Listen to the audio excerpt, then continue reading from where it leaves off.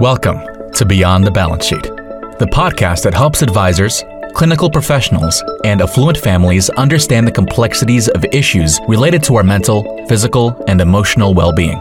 Our co-hosts, Arden O'Connor and Diana Clark, will interview a series of guests on a range of topics, providing informative content and practical tools for professionals and families to consider.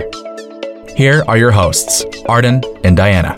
Hi, and welcome to an episode of Beyond the Balance Sheet podcast. Today's guest is Michelle Lee, and she has a very personal story of one very important way to prevent overdose from substances. She is the mother of four, runs a digital marketing agency, which I don't know how she does all of that.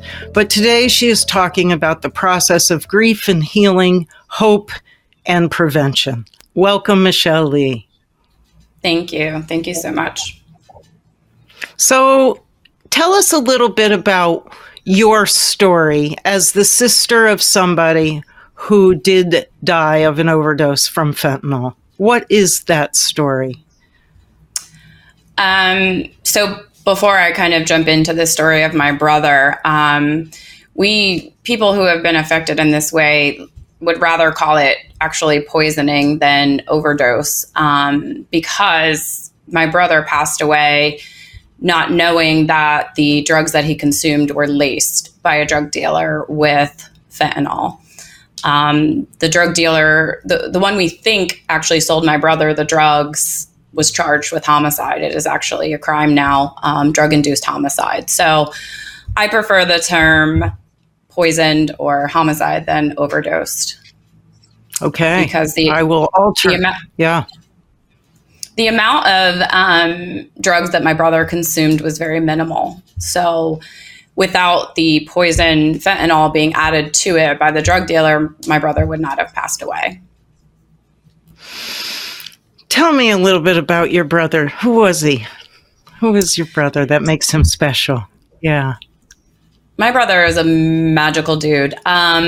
He was 15 years younger than me. So we had a unique relationship in that I sort of took a motherly role as well to him. But he was a very special kid from the day he was born. He had Asperger's, and he was quite the genius. He actually tested out of college math when he was 8 years old. So his brain was just constantly going. But he had, because of that and because of the Asperger's, he struggled in regular day-to-day society, regular day-to-day life. You know, he couldn't sit down in a college classroom because he usually knew more than the instructor, and things like that. So he chose to travel the world. I mean, and not resort type travel. He would jump on a plane to Panama, Costa Rica, Greece, Nicaragua, and he would become immersed in the culture, befriend locals, donate his time to building computer infrastructures, sustainable housing. So he did that until he was probably about 25. And then and to my brother, he saw no color of skin, no, status. Like, everybody was equal to him. He would just chat with homeless people. Like, he was amazing. So when he was about 25, he said, I think I'm going to join the corporate world. And I was like, that's not how it works, Joey. You can't just go out and get a job when you haven't worked. But lo and behold, he did. And he was making more money than me within a week, just because he was so smart. But he struggled. He didn't understand how to have, work relationships and to function in regular society. Someone who's a genius struggled to he lost his driver's license all the time, his cell phone, he didn't know how to function in regular life outside of jumping on a plane and exploring. To kind of lead to his drug use, he started taking drugs to sort of, in the beginning, I remember it was kind of like to get his brain to stop. He just was constantly going, and all the anxiety and that came with the Asperger's and what that felt like for him, and just the failure of doctors and rehabs and anything to help my brother in any kind of way. So he tried to self-medicate, and that's where the trouble began for my brother. Mm-hmm. I mean, that is the common story, that people use medication or they use substances to medicate unease, to medicate a busy mind, to medicate boredom.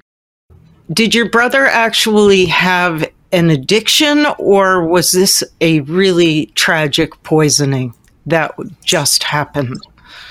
He did have an addiction. There was about a decade of pure struggle. And I believe it started from him trying to seek help for, mental health and Asperger's, and just the brain to stop working. I mean, he didn't know how to have a regular conversation. He would just go in depth about things that, I'm like, Joey, nobody wants to hear about that within 5 minutes of meeting them, So in his search to sort of figure out how to live a regular life and are helping him, they just started medicating him, at anywhere and everywhere he sought help. They just would give him a different medicine. And despite his objections that it didn't make him feel good, it made him gain weight or whatever it made him feel that didn't make him feel right, they would just give him more and more.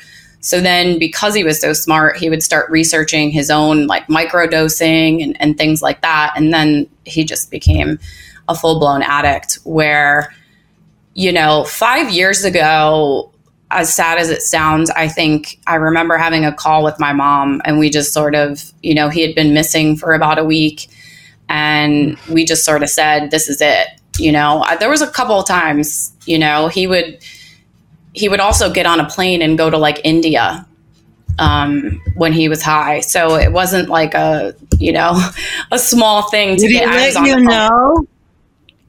Sometimes. Would he let you know if he was trouble? Sometimes.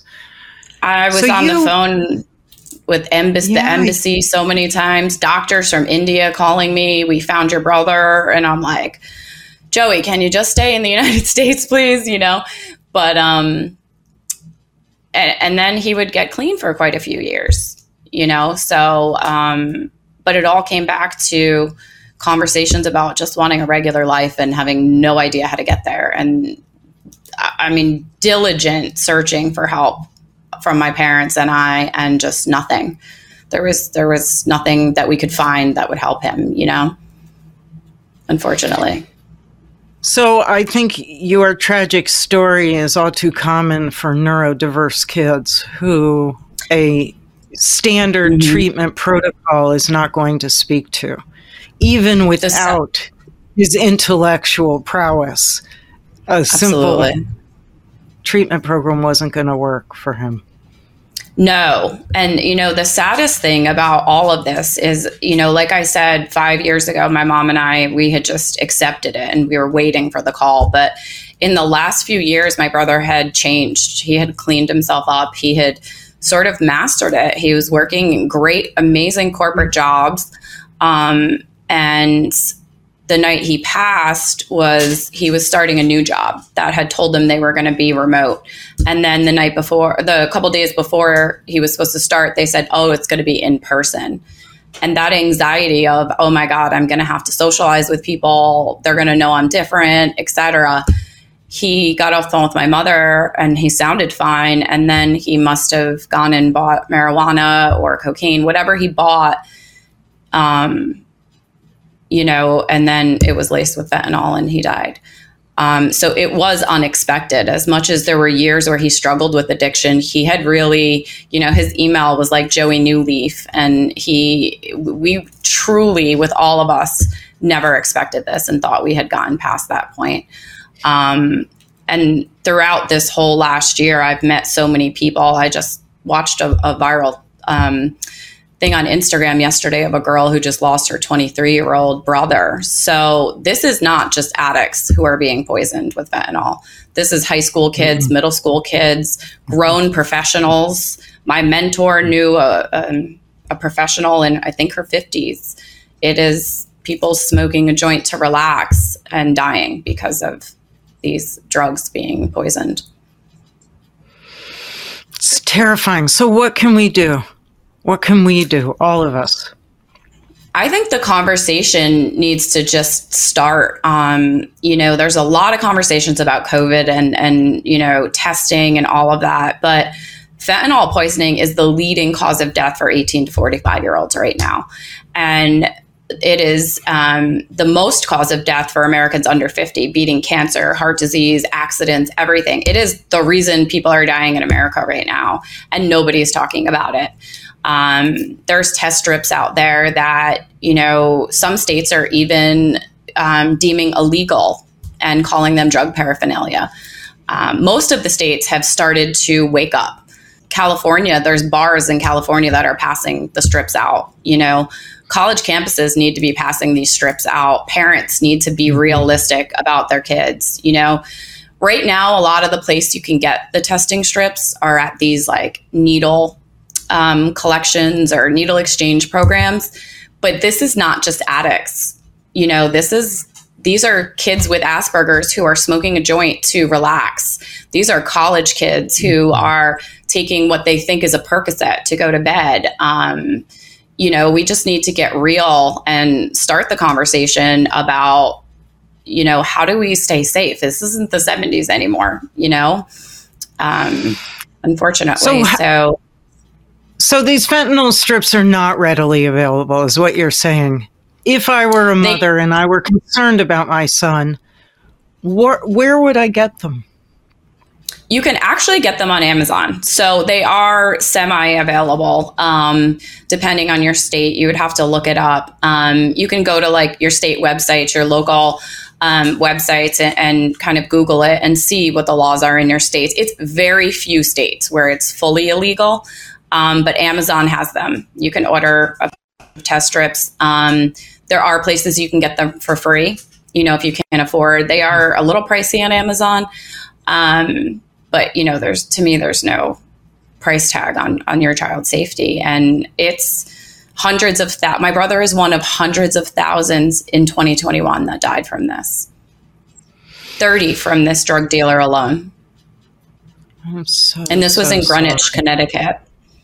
Thank you. Thank you. We're not talking about inner city hood. We are talking about everywhere in our country, small towns, rural areas, cities, affluent neighborhoods, everywhere. My sister's in Austin, Texas, and 4 kids from my niece's school just died. I mean, every person I speak to now knows somebody. And it used to be like, oh, I know someone that had COVID. Like now kids are dying, adults are it's in pills, marijuana, there's larger conversations that can stem from, mental health treatments and the legalization of marijuana. I mean, there's so many little rabbit holes that have to do with this. But in the meantime, getting these test strips, educating your kids, it's not like, back in my generation where our parents warned us that, one kid died out in California. Like these are kids everywhere dying instantly. It takes a pinpoint dot to kill someone. Pinpoint dot. That is a really powerful image. Mm-hmm. Yeah. And you can't see them. They are invisible to the eye. And recently, enough fentanyl to kill every American twice over was seized at our border. So one thing to know is that there is pharmaceutical fentanyl used in hospitals and stuff that's very effective for surgeries or pain. Mm-hmm. This is illicit fake fentanyl that's being created in China and brought over that drug dealers are using to make their drugs, quote unquote, better and more addictive. And they are killing people left and right with it. Michelle, what didn't I ask you today? I think, talking about mental health and Asperger's and different diagnoses and the healthcare system and insurance system was a big part in us not being able to get my brother help. And I think, 30 days where he would spend in a rehab here or there provided my family like safety. knowing that he wasn't out there on the streets, that he could use again, it was like I could finally sleep. And growing up with a sibling as an addict, actually, I was an adult, so I was in my 20s. You know, I spent a good part of a decade keeping my brother alive, on the phone with police in LA, the embassies in every country, you know, just trying to keep him alive. And while I could sleep while he was in rehab, they never got to the root of what his issue was. They would just medicate him and throw him back out. And then, you know, he might be good for a little while, but then they never got to the source of that my brother struggled to just live in regular society. And about a year before he passed, he just started expressing how much he wanted to. He wanted a wife and kids. He wanted a regular life, but there's just no system out there. There's no program to sort of like a life coach or something. Instead, there's just this system of sort of bringing them in, cleaning them up, and throwing them back out. And I feel like that's a conversation that needs to be had as well, you know? Well, I'm going to do a little plug for O'Connor Professional Group, because we were founded for the very same reason, Michelle, and that was that people were going into treatment. Their maladaptive coping strategies were kicked out, and they were vulnerable walking out of those programs because they had no other ways to function in the world. So our services are designed to help people with substance use disorders, and particularly those with neurodiversity, because the standard AA meetings may not be helpful. They aren't. And the system, I mean, we've had doctors tell my parents and I, just let him go. He's just going to OD. Just forget about him. Write him off. I see this every day. We've literally had medical professionals tell us this. And with him being over the age of 18, he made his own decisions, but he wasn't in the right mental state to make his own decisions. So there are so many people out there in that situation. And the only thing that I can say is the fentanyl is it's even more dangerous for somebody who's an addict. I mean, the chances of the drugs that they have being laced are just so high. So, something, you know, that conversation needs to be happen, and some support systems and things like that, because losing a sibling is an unexplainable thing that nobody should have. That phone call from my mother, I will never forget. I think about it every night before I go to bed. And, you know, watching my parents lose my brother, in addition to the pain that I felt, watching my son, because they were actually really close in age since my brother was 15 years younger than me, watch him deal with losing someone that was like a brother to him. It's not something any parent, sister, you know, anybody should have to deal with because somebody chose to poison drugs, you know? So there's many pieces of this. Mm-hmm. I agree. And thank you for highlighting a really important piece of this, which is, let's take off the blinders. We know substance use is happening. Let's get Absolutely. Our kids, our loved ones educated about the dangers. Yes. And, you know, thanking you for giving me a platform to discuss it. And I can't recommend enough, if you even have a thought that your child is doing drugs, get strips, put them in their hands. You know, if they have the opportunity to test a drug before they do it, you know, a lot of parents don't want to think out that their child is doing drugs. But, you know, I have 4 grown children. My son, thankfully, lives in a state where he's 25, where it is legalized. So I don't have to worry, because I know he does smoke for social anxiety. So, you know, as you said it perfectly, take the blinders off, you know. Don't be worried about your pride, you know, thinking your kid might be doing drugs. You could save their life. Great ending. Thank you. And thank you, listeners, for listening today to Beyond the Balance Sheet podcast. If you like this episode or any of our others, please like us on a platform of choice. Thank you for listening to Beyond the Balance Sheet, a podcast designed to help advisors, clinical professionals, and affluent families solve some of their biggest medical, psychiatric, and emotional challenges. Visit beyondthebalancesheet.com to read more about our guests and resources and sign up for our newsletter.